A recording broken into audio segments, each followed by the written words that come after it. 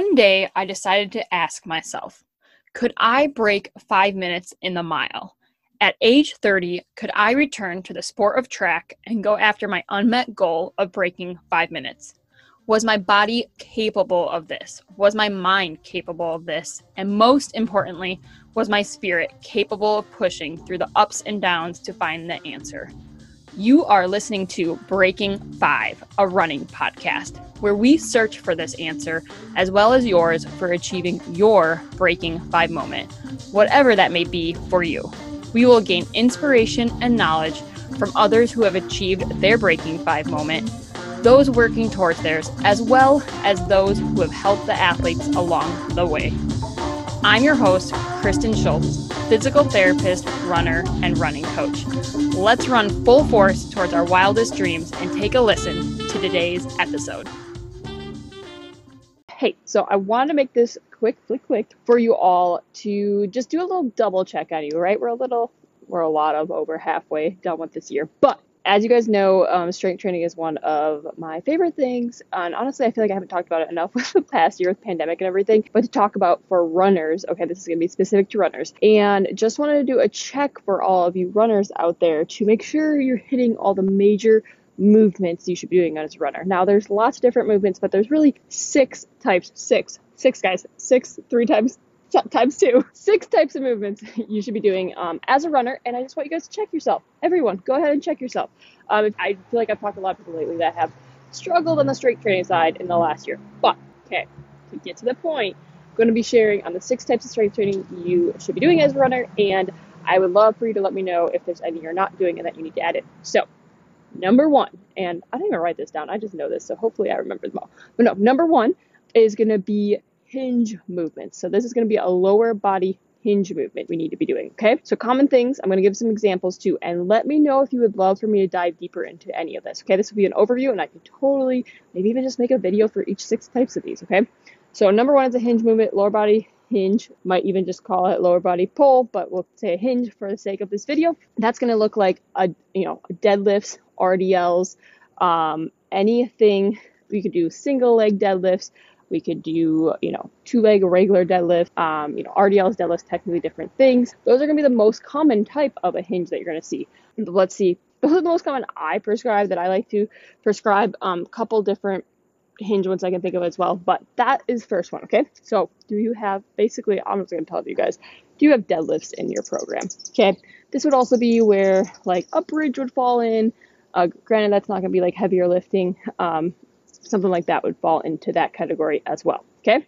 Number 1. Number 2 is going to be a lower body push, or a lot of what's going to fall in here are squats, okay? Lower body push. So are you doing a squat movement? So different types. This could be a back squat, a front squat, a goblet squat, a split squat, a lunge, a reverse lunge, a forward lunge. I'm just giving you guys lots of different examples. But squats, basically, for easiest way to think about this, falls into there.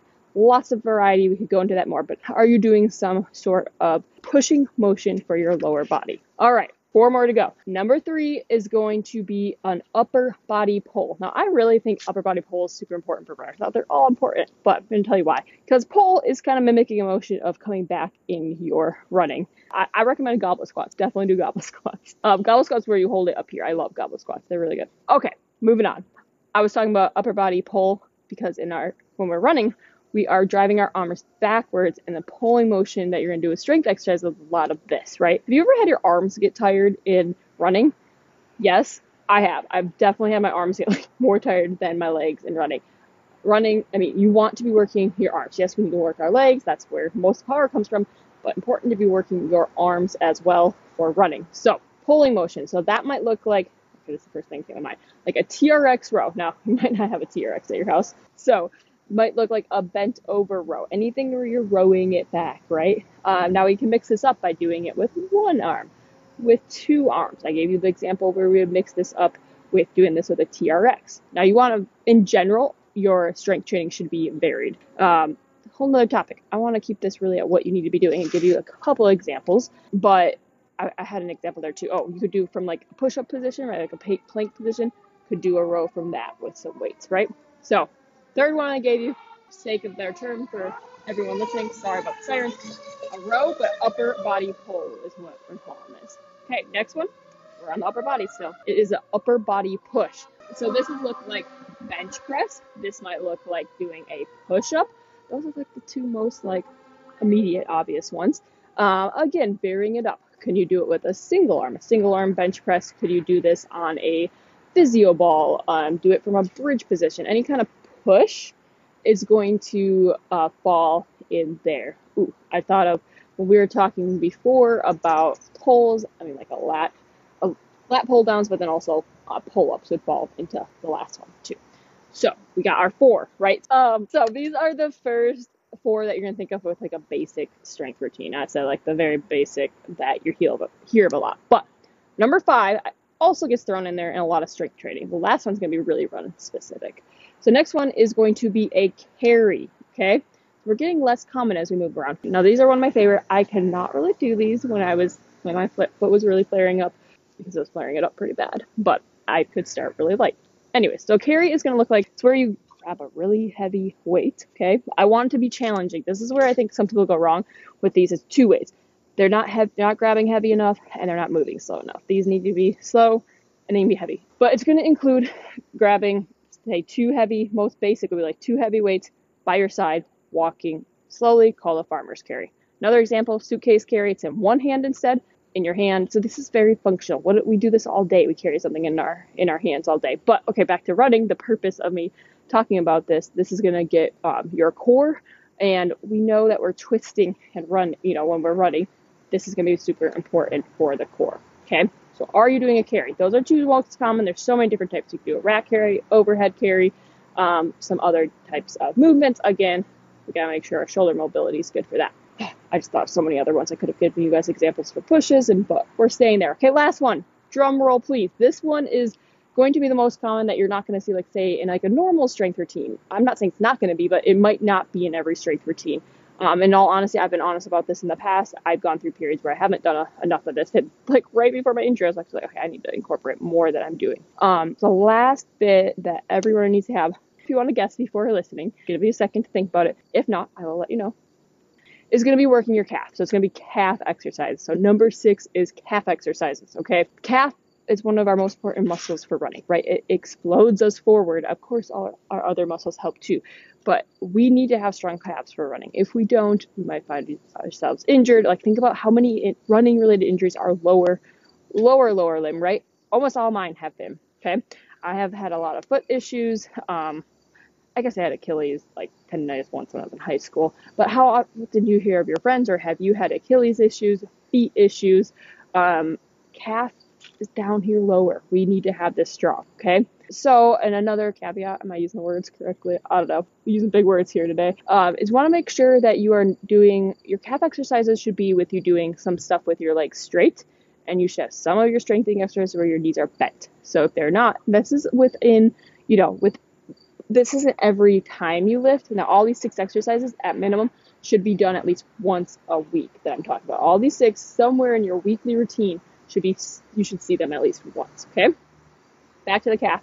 You want them bent and you want them straight. Give you variety. Now, there's so many different examples I can give you. Again, I am thinking of making the series. Let me know if you would love a series on this where I will share a little bit more on specifics for each of these 6 categories. Let me know if that'd be helpful. So calf exercises, if you're not doing those, start doing them. Just a little check for your strength training. Now that hopefully most of us are getting back to gyms, I'm hoping most people are feeling safe enough to go back in gyms now, because so we can really get our heavy lifting in. I know it's been a weird year. I personally feel like some running injuries we have seen happen because people haven't been able to lift heavy. They've been lifting at home. A lot of people I've talked to too with runners are like, yeah, like when my routine changed, I stopped.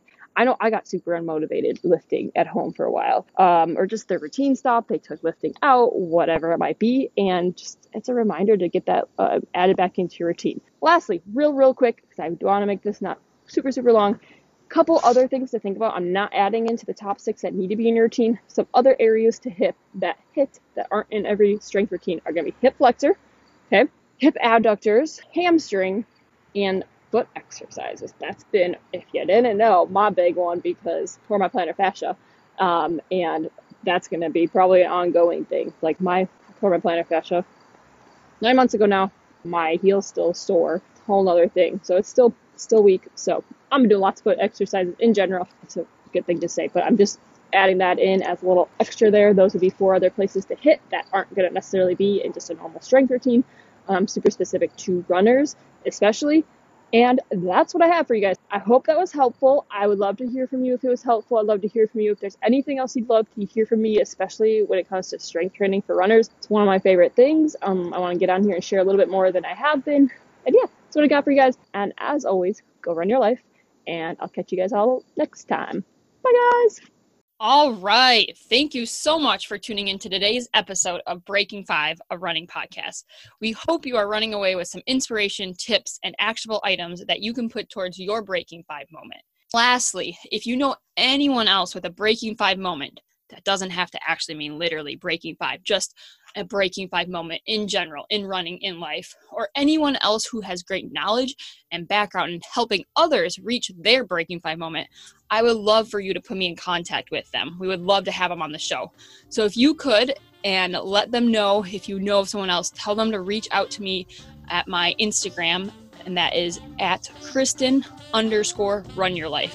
Again, that's at Kristen_runyourlife. And could you do me a favor? And if you enjoyed today's episode and can think of anyone else who could benefit from listening to it, could you go ahead and share this out on your social media or share this directly with them? That would mean the world to me, seriously.